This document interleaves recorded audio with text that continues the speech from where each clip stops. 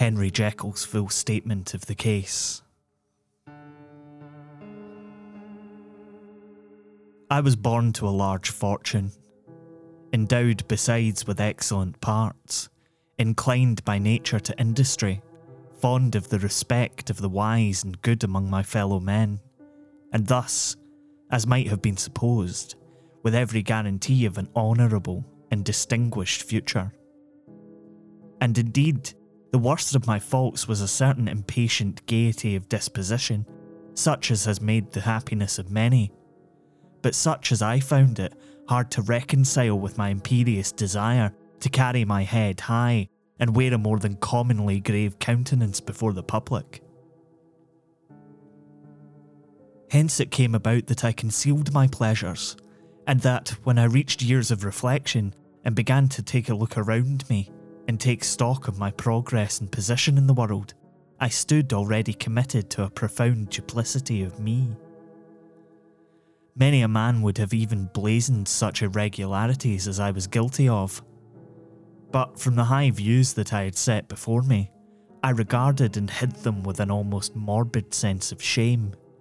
It was thus rather the exacting nature of my aspirations than any particular degradation in my faults that made me what I was, and, with even a deeper trench than in the majority of men, severed in me those provinces of good and ill which divide and compound man's dual nature. In this case I was driven to reflect deeply and inveterately on that hard law of life which lies at the root of religion, and is one of the most plentiful springs of distress. Though so profound a double dealer, I was in no sense a hypocrite. Both sides of me were in dead earnest.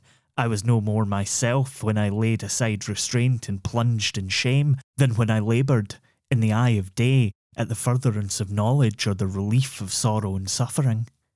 And it chanced that the direction of my scientific studies, which led wholly towards the mystic and the transcendental, reacted and shed a strong light on this consciousness of the perennial war among my members. With every day, and for both sides of my intelligence, the moral and the intellectual, I thus drew steadily nearer to that truth, by whose partial discovery I have been doomed to such a dreadful shipwreck, that man is not truly one, but truly two. I say two because the state of my own knowledge does not pass beyond that point. Others will follow, others will outstrip me on the same lines, and I hazard the guess that man will be ultimately known for a mere polity of multifarious, incongruous and independent denizens. I, for my part, from the nature of my life, advanced infallibly in one direction and in one direction only. It was on the moral side, and in my own person, that I learned to recognise the thorough and primitive duality of man. I saw that, of the two natures that contended in the field of my consciousness, even if I could rightly be said to be either, it was only because I was radically both. And from an early date, even before the course of my scientific discoveries had begun to suggest the most naked possibility of such a miracle, I had learned to dwell with pleasure, as a beloved daydream, on the thought of the separation of these elements. If each, I told myself, could be housed in separate identities, life would be relieved of all that was unbearable. The unjust might go his way, delivered from the aspirations and remorse of his more upright twin, then the just could walk steadfastly and securely on his upward path, doing the good things in which he found his pleasure, and no longer exposed to disgrace and penitence by the hands of this extraneous evil. It was the curse of mankind that these incongruous parts were thus bound together, and that in the agonised womb of consciousness these polar twins should be continuously struggling. How then were they dissociated? I was so far in my reflections when, as I have said, a side light began to shine upon the subject from the laboratory table. I began to perceive more deeply than it had ever been stated the trembling immateriality, the mist-like transience of this seemingly so solid body in which we walk attired. Certain agents I found to have the power to shake and pluck back that fleshly vestment, even as a wind might toss the curtains of a pavilion. For two good reasons I will not enter deeply into this scientific branch of my confession. First, because I have been made to learn that the doom and burthen of our lives is bound forever on man's shoulders, and when the attempt is made to cast it off, it but returns upon us with more unfamiliar and more awful pressure. Second, because as my narrative will make, alas, too evident, my discoveries were incomplete. Enough then that I not only recognised my natural body from the mere aura and effulgence of certain of the powers that made up my spirit, but managed to compound a drug by which these powers should be dethroned from their supremacy, and a second form and countenance substituted, none the less natural to me because they were the expression and bore the stamp of lower elements in my soul. I hesitated long before I put this theory to the test of practice. I knew well that I risked death, for any drug that so potently controlled and shook the very fortress of identity might, by the least scruple of an overdose, or at the least inopportunity in the moment of exhibition, utterly blot out that immaterial tabernacle which I looked to it to change. But the temptation of a discovery so singular and profound at last overcame the suggestions of alarm. I had long since prepared my tincture.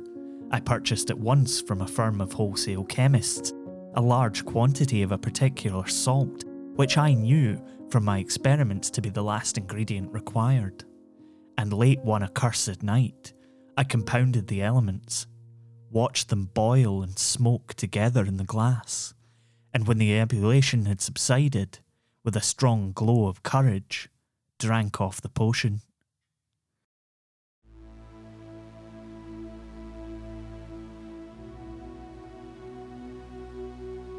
The most racking pangs succeeded, a grinding in the bones, deadly nausea, and a horror of the spirit that cannot be exceeded at the hour of birth or death.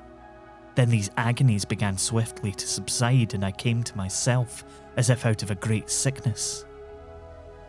There was something strange in my sensations, something indescribably new, and, from its novelty, incredibly sweet. I felt younger, lighter, happier in body. Within I was conscious of a heavy recklessness, a current of disordered sensual images running like a mill race in my fancy, a solution of the bonds of obligation, an unknown but a not innocent freedom of the soul. I knew myself at the first breath of this new life to be more wicked, tenfold more wicked, sold a slave to my original evil, and the thought in that moment braced and delighted me like wine. I stretched out my hands, exulting in the freshness of these sensations, and in the act, I was suddenly aware that I had lost in stature. There was no mirror at that date in my room. That which stands beside me as I write was brought there later, and for the very purpose of these transformations. The night, however, was far gone into the morning. The morning, black as it was nearly ripe for the conception of the day. The inmates in my house were locked in the most rigorous hours of slumber, and I determined, flushed as I was with hope and triumph, to venture, in my new shape, as far as to my bedroom. I crossed the yard wherein the constellations looked down upon me. I could have thought with wonder, the first creature of that sort that their unsleeping vigilance had yet disclosed to them. I stole through the corridors, a stranger in my own home, and coming to my room, I saw for the first time the appearance of Edward Hyde. I must here speak by theory alone, saying not that which I know, but that which I suppose to be most probable. The evil side of my nature, to which I had now transferred the stamping efficacy, was less robust and less developed than the good which I had just deposed. Again, in the course of my life, which had been, after all, 9/10 a life of effort, virtue, and control, it had been much less exercised and much less exhausted, and hence, as I think it came about that Edward Hyde was so much smaller, slighter, and younger than Henry Jekyll. Even as good shone upon the countenance of the one, evil was written broadly and plainly on the face of the other. Evil besides, which I must still believe to be the lethal side of man, had left on that body an imprint of deformity and decay. And yet when I looked upon that ugly idol in the glass, I was conscious of no repugnance, rather of a leap of welcome. This too was myself. It seemed natural and human. In my eyes it bore a livelier image of the spirit. It seemed more express and single than the imperfect and divided countenance I had been hitherto accustomed to call mine. And in so far, I was doubtless right. I have observed that when I wore the semblance of Edward Hyde, none could come near to me at first without a visible misgiving of the flesh. This, as I take it, was because all human beings, as we meet them, are commingled out of good and evil, and Edward Hyde, alone in the ranks of mankind, was pure evil. I lingered but a moment at the mirror. The second and conclusive experiment had yet to be attempted. It remained to be seen if I had lost my identity beyond redemption, and must flee before daylight from a house that was no longer mine. And hurrying back to my cabinet, I once more prepared and drank the cup, once more suffered the pangs of dissolution, and came to myself once more, with the character, the stature, and the face of Henry Jekyll. That night I had come to the fatal crossroads. Had I approached my discovery in a more noble spirit? Had I risked the experiment while under the empire of generous or pious aspirations? All must have been otherwise, and from these agonies of death and birth, I had come forth an angel instead of a fiend. The drug had no discriminating action. It was neither diabolical nor divine. It but shook the doors of the prison house of my disposition. And like the captives of Philippi, that which stood within ran forth. At that time my virtue slumbered. My evil, kept awake by ambition, was alert and swift to seize the occasion, and the thing that was projected was Edward Hyde. Hence, although I had now two characters as well as two appearances, one was wholly evil and the other was still the old Henry Jekyll, that incongruous compound of whose reformation and improvement I had already learned to despair. The movement was thus wholly towards the worst. Even at that time I had not conquered my aversions to the dryness of a life of study.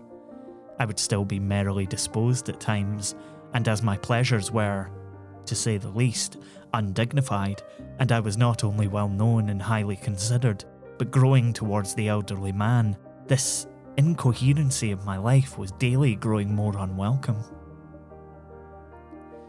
It was on this side that my new power tempted me until I fell in slavery.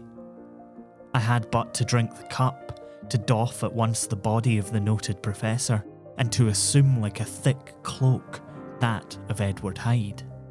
I smiled at the notion. It seemed to me at the time to be humorous, and I made my preparations with the most studious care. I took and furnished that house in Soho, to which Hyde was tracked by the police, and engaged as a housekeeper a creature whom I knew well to be silent and unscrupulous. On the other side, I announced to my servants that a Mr. Hyde, who I described, was to have full liberty and power about my house in the square, and to parry mishaps, I even called and made myself a familiar object in my second character. I next drew up that will to which you have so much objected, so that if anything befall me in the person of Dr. Jekyll, I could enter on that of Edward Hyde without pecuniary loss. And thus fortified, as I supposed on every side, I began to profit by the strange immunities of my position. Men have before hired bravos to transact their crimes, while their own person and reputation sat under shelter. I was the first that ever did so for his pleasures. I was the first that could plod in the public eye with a load of genial respectability, and in a moment, like a schoolboy, strip off these lendings and spring headlong into the sea of liberty. But for me, in my impenetrable mantle, the safety was complete. Think of it, I did not even exist. Let me but escape into my laboratory door, give me but a second or two to mix and swallow the draught that I had always standing ready, and whatever he had done, Edward Hyde would pass away like the stain of breath upon a mirror, and there in his stead, quietly at home, trimming the midnight lamp in his study, a man who could afford to laugh at suspicion, would be Henry Jekyll. The pleasures which I made haste to seek in my disguise were, as I have said, undignified. I would scarce use a harder term, but in the hands of Edward Hyde they soon began to turn towards the monstrous. When I would come back from these excursions, I was often plunged into a kind of wonder at my vicarious depravity. This familiar that I called out of my own soul and sent forth alone to do his good pleasure was a being inherently malign and villainous. His every act and thought centred on self, drinking pleasure with bestial avidity, from any degree of torture to another, relentless like a man of stone. Henry Jekyll stood at times aghast before the acts of Edward Hyde, but the situation was apart from ordinary laws and insidiously relaxed to the grasp of conscience. It was Hyde, after all, and Hyde alone, that was guilty. Jekyll was no worse. He woke again to his good qualities seemingly unimpaired, and he would make haste, where it was possible, to undo the evil done by Hyde. And thus, his conscience slumbered. Into the details of the infamy at which I thus connived, for even now I can scarce grant that I committed it, I have no design of entering. I mean but to point out the warnings and the successive steps with which chastisement approached. I met with one accident which, as it brought on no consequence, I shall no more than mention. An act of cruelty to a child aroused against me the anger of a passer-by, whom I recognised the other day in the person of your kinsman the doctor, and the child's family joined him. There were moments where I feared for my life, and at last, in order to pacify their too just resentment, Edward Hyde had to bring them to the door and pay them in a cheque drawn in the name of Henry Jekyll. But this danger was easily eliminated from the future by opening an account at another bank in the name of Edward Hyde himself. And when, by sloping in my own hand backwards, I had supplied my double with a signature, I thought I sat beyond the reach of fate. Some 2 months before the murder of Sir Danvers, I had been out for one of my adventures, had returned at a late hour, and woke the next day in bed with the somewhat odd sensation. It was in vain I looked about me, in vain I saw the decent furniture and tall proportions of my room in the square, in vain that I recognised the pattern of the bed curtains and the design of the mahogany frame. Something still kept insisting that I was not where I was, that I had not wakened where I seemed to be, but in the little room in Soho where I was accustomed to sleep in the body of Edward Hyde. I smiled to myself, and in my psychological way began lazily to inquire into the elements of this illusion. Occasionally, even as I did so, dropping back into a comfortable morning doze, I was still so engaged when, in one of my more wakeful moments, my eyes fell upon my hand. Now, the hand of Henry Jekyll, as you have often remarked, was professional in shape and size. It was large, firm, white and comely. But the hand which I now saw clearly enough in the yellow light of a mid-London morning, lying half shut on the bedclothes, was lean, corder, knuckly, of a dusky pallor, and thickly shaded with a swart growth of hair. It was the hand of Edward Hyde. I must have stared upon it for near half a minute, sunk as I was in the mere stupidity of wonder, before terror woke up in my breast as sudden and startling as the crash of cymbals, and bounding from my bed I rushed to the mirror. At the sight that met my eyes, my blood was changed into something exquisitely thin and icy. Yes, I had gone to bed Henry Jekyll. I had awakened Edward Hyde. How was this to be explained, I asked myself, and then with another bound of terror, how was it to be remedied? It was well on in the morning, the servants were up, all my drugs were in the cabinet, a long journey down 2 pairs of stairs through the back passage, across the open court and through the anatomical theatre, from where I was then standing horror-struck. It might indeed be possible to cover my face, but of what use was that when I was unable to conceal the alteration in my stature? And then, with an overpowering sweetness of relief, it came back upon my mind that the servants were already used to the coming and goings of my second self.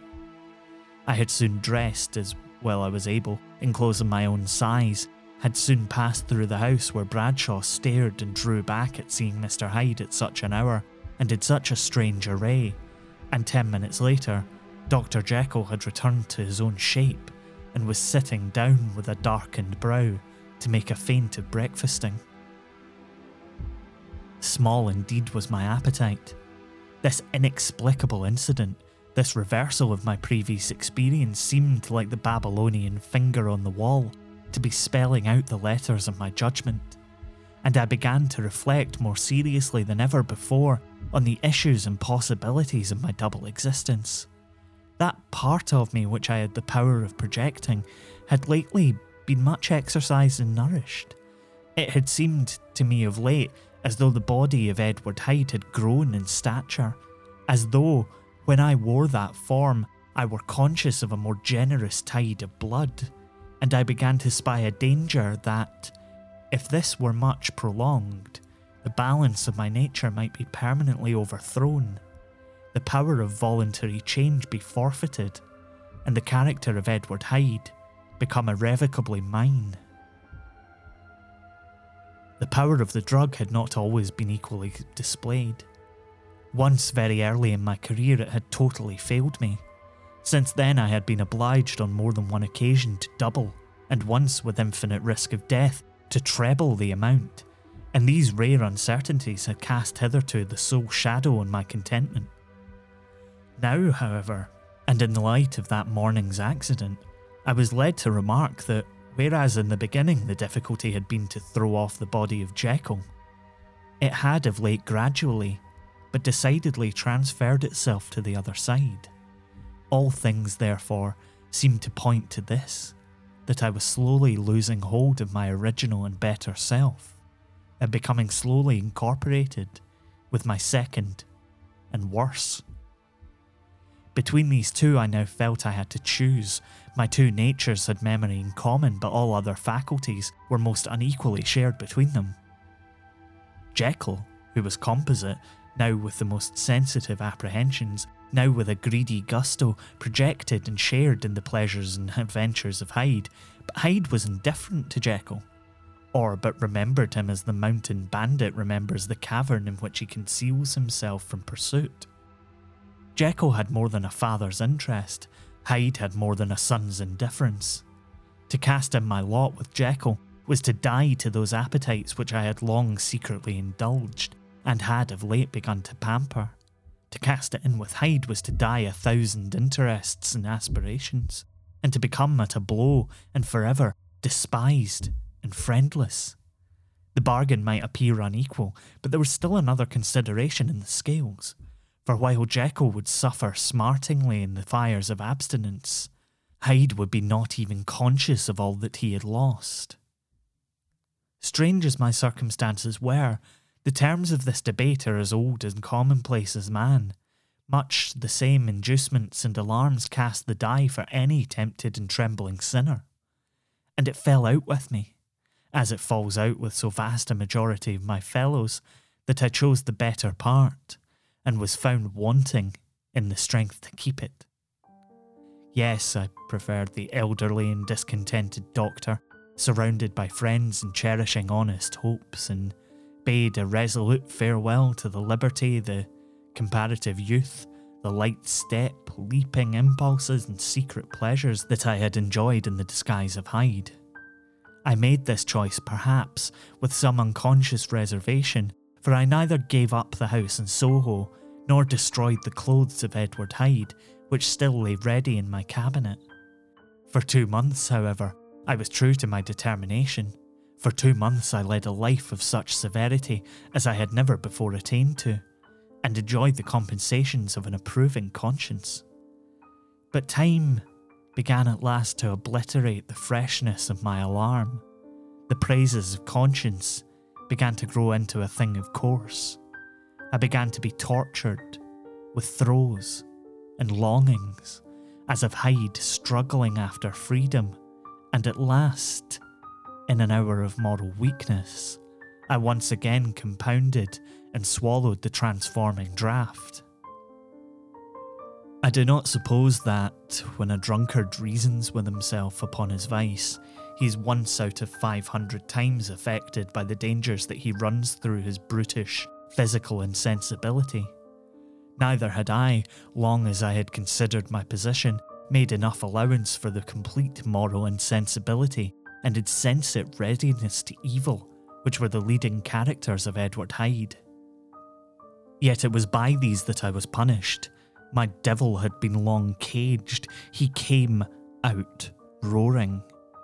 I was conscious, even when I took the draught, of a more unbridled, a more furious propensity to ill.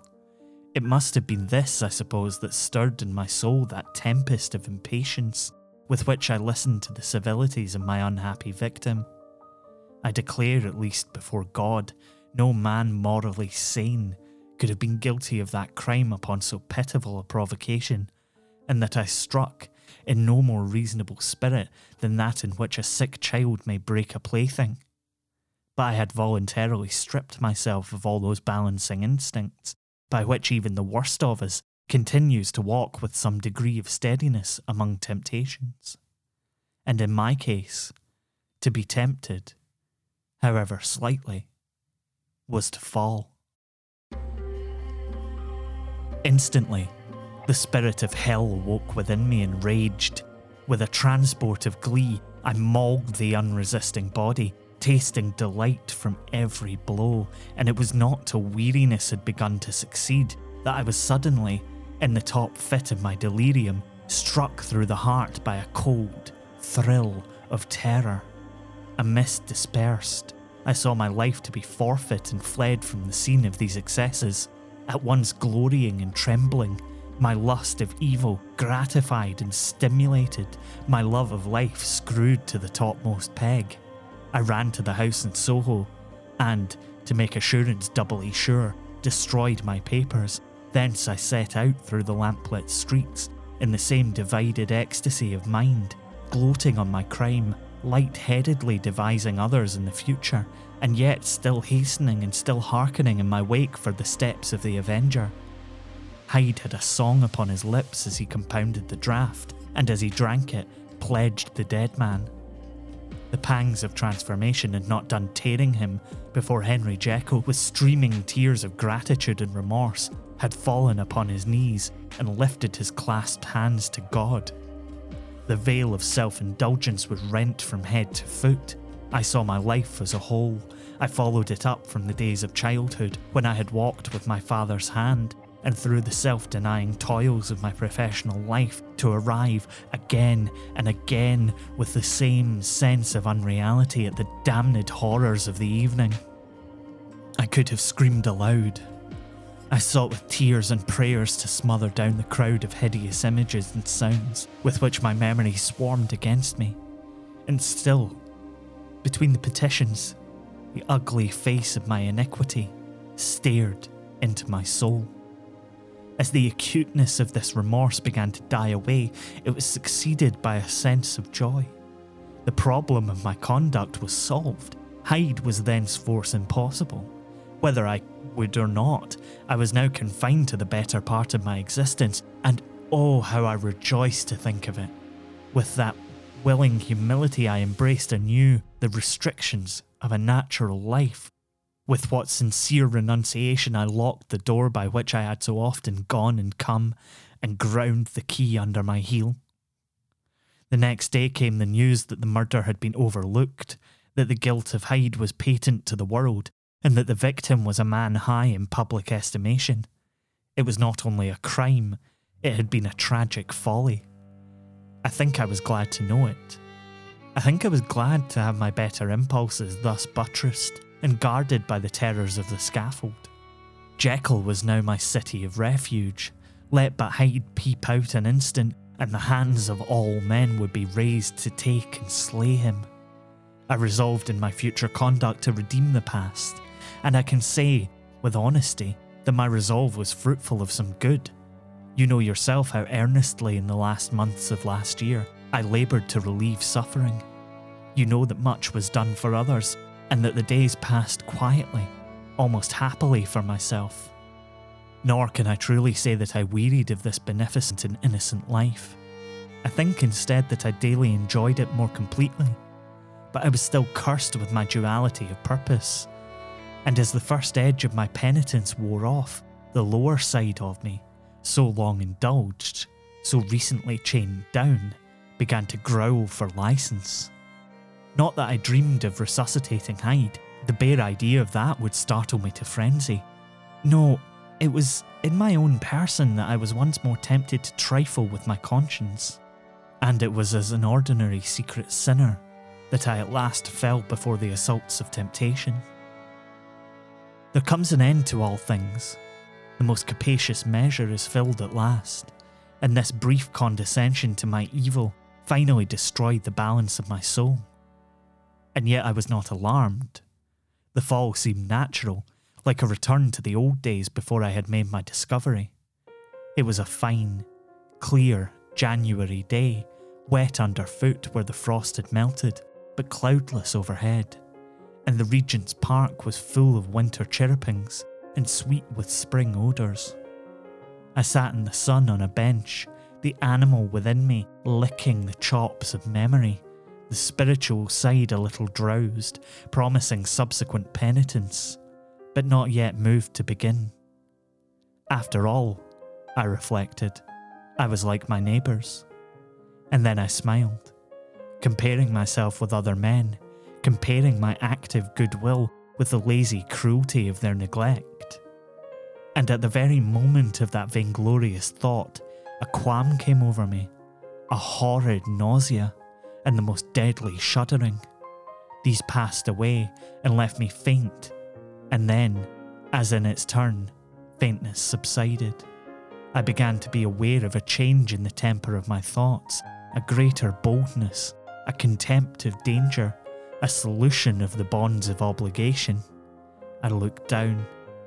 My clothes hung formlessly on my shrunken limbs. The hand that lay on my knee was corded and hairy. I was once more Edward Hyde. A moment before I had been safe of all man's respect, wealthy, beloved, the cloth laying for me in the dining room at home, and now I was the common quarry of mankind, hunted, houseless, a known murder, thrall to the gallows. My reason wavered, but it did not fail me utterly. I have more than once observed that in my second character, my faculties seemed sharpened to a point, and my spirits more tensely elastic. Thus it came about that where Jekyll might have succumbed, Hyde rose to the importance of the moment. My drugs were in one of the presses of the cabinet. How was I to reach them? That was the problem that, crushing my temples in my hands, I set myself to solve. The laboratory door I had closed. If I sought to enter by the house, my own servants would consign me to the gallows. I saw I must employ another hand, and thought of Lanyon. How was he to be reached? How persuaded? Supposing that I escaped capture in the streets, how was I to make my way into his presence? And how should I, an unknown and displeasing visitor, prevail upon the famous physician to rifle the study of his colleague Dr. Jekyll? Then I remembered that of my original character. One part remained of me. I could write my own hand. And once I had conceived that kindling spark, the way that I must follow became lighted from end to end. Thereupon I arranged my clothes as best I could, and summoning a passing hansom, drove to a hotel in Portland Street, the name of which I chanced to remember. At my appearance, which was indeed comical enough, however tragic a fate these garments covered, the driver could not conceal his mirth. I gnashed my teeth upon him with a gust of devilish fury, and the smile withered from his face. Happily for him, yet more happily for myself, for in another instant I had certainly dragged him from his perch. At the inn, as I entered, I looked about me with so black a countenance as made the attendants tremble. Not a look did they exchange in my presence, but obsequiously took my orders, led me to a private room and brought me wherewithal to write. Hyde in danger of his life was a creature new to me, shaken with inordinate anger, strung to the pitch of murder, lusting to inflict pain. Yet the creature was astute, mastered his fury with a great effort of the will, composed his 2 important letters, one to Lanyon and one to Poole, and that he might receive actual evidence of their being posted, sent them out with directions that they should be registered. Thenceforward, he sat all day over the fire in the private room, gnawing his nails. There he dined, sitting alone with his fears, the waiter visibly quailing before his eyes. And thence, when the night was fully come, he set forth in the corner of a closed cab, and was driven to and fro about the streets of the city. He, I cannot say I. That child of hell had nothing human, nothing lived in him but fear and hatred, and when at last, thinking the driver had begun to grow suspicious, he discharged the cab and ventured on foot, attired in his misfitting clothes. An object marked out for observation, into the midst of the nocturnal passengers, these 2 base passions raged within him like a tempest. He walked fast, hunted by his fears, chattering to himself, skulking through the less frequented thoroughfares, counting the minutes that still divided him from midnight. Once a woman spoke to him, offering, I think, a box of lights. He smote her in the face and she fled. When I came to myself at Lanyon's, the horror of my old friend perhaps affected me somewhat. I do not know. It was at least but a drop in the sea to the abhorrence with which I looked back upon these hours. A change had come over me. It was no longer the fear of the gallows, it was the horror of being Hyde that racked me. I received Lanyon's condemnation partly in a dream. It was partly in a dream that I came home to my own house and got into bed. I slept after the prostration of the day with a stringent and profound slumber, which not even the nightmares that wrung me could avail to break. I awoke in the morning, shaken, weakened, but refreshed. I still hated and feared the thought of the brute that slept within me, and I had not, of course, forgotten the appalling dangers of the day before. But I was once more at my home, in my own house, and close to my drugs, and gratitude for my escape shone so strong in my soul that it almost rivaled the brightness of hope. I was stepping leisurely across the court after breakfast, drinking the chill of the air with pleasure, when I was seized again with those undescribable sensations that herald the change, and I had but the time to gain the shelter of my cabinet before I was once again raging and freezing with the passions of Hyde. It took on this occasion a double dose to recall me to myself, and alas, 6 hours after, as I sat looking sadly in the fire, the pangs returned and the drug had to be re-administered. In short, from that day forth it seemed only by a great effort as of gymnastics, and only under the immediate stimulation of the drug, that I was able to wear the countenance of Jekyll. At all hours of the day and night I would be taken with the premonitory shudder. Above all, if I slept or even dozed for a moment in my chair, it was always as Hyde that I awakened, under the strain of this continually impending doom, and by the sleeplessness to which I now condemned myself. Aye, even beyond what I thought possible to a man, I became in my own person a creature eaten up and emptied by fever, languidly weak both in body and mind, and solely occupied by one thought, the horror of my other self. But when I slept, or when the virtue of the medicine wore off, I would leap almost without transition, for the pangs of transformation grew daily less marked, into the possession of a fancy, brimming with images of terror, a soul boiling with causeless hatreds, and a body that seemed not strong enough to contain the raging energies of life. The powers of Hyde seemed to have grown with the sickliness of Jekyll, and certainly the hate which now divided them was equal on each side. With Jekyll it was a thing of vital instinct. He had now seen the full deformity of that creature that shared with him some of the phenomena of consciousness, and was co-heir with him to death. And beyond these links of community, which in themselves made the most poignant part of his distress, he thought of Hyde, for all his energy of life, as something not only hellish, but inorganic. This was the shocking thing, that the slime of the pit seemed to utter cries and voices, that the amorphous dust gesticulated and sinned that what was dead and had no shape should usurp the offices of life. And this again, that insurgent horror was knit to him closer than a wife, closer than an eye, lay caged in his flesh, where he heard it mutter and felt it struggle to be born at every hour of weakness, and in the confidence of slumber prevailed against him and deposed him out of life. The hatred of Hyde for Jekyll was of a different order. His terror of the gallows drove him continually to commit temporary suicide and return to his subordinate station as a part instead of a person, but he loathed the necessity.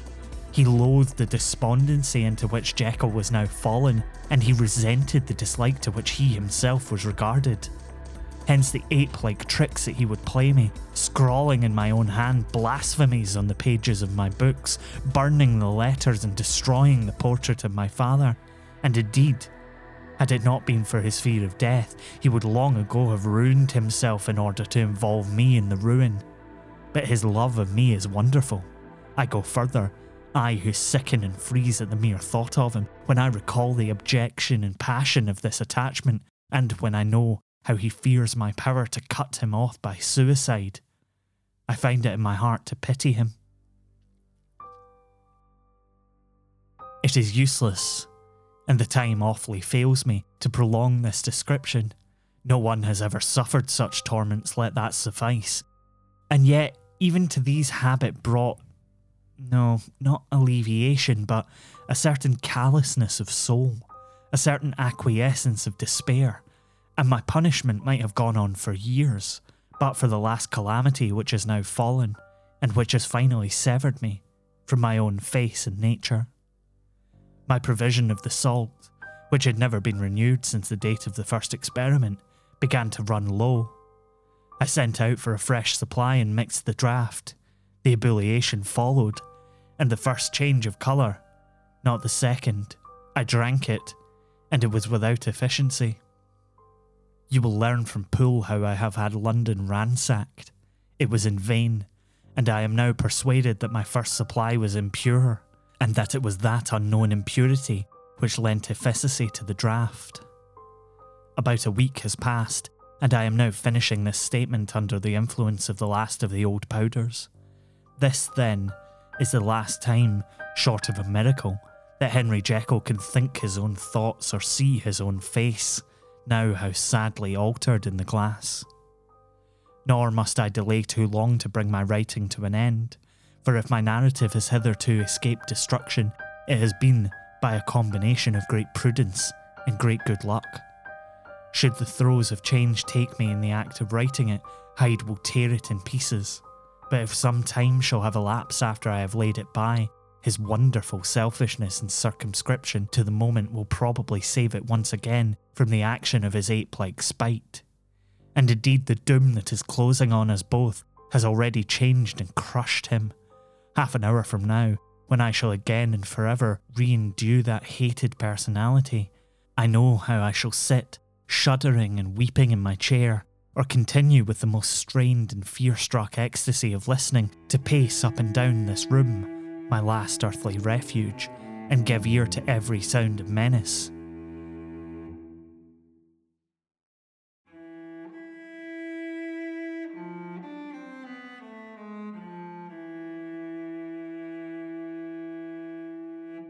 Will Hyde die upon the scaffold? Or will he find courage to release himself at the last moment? God knows. I am careless. This is my true hour of death, and what is to follow concerns another than myself.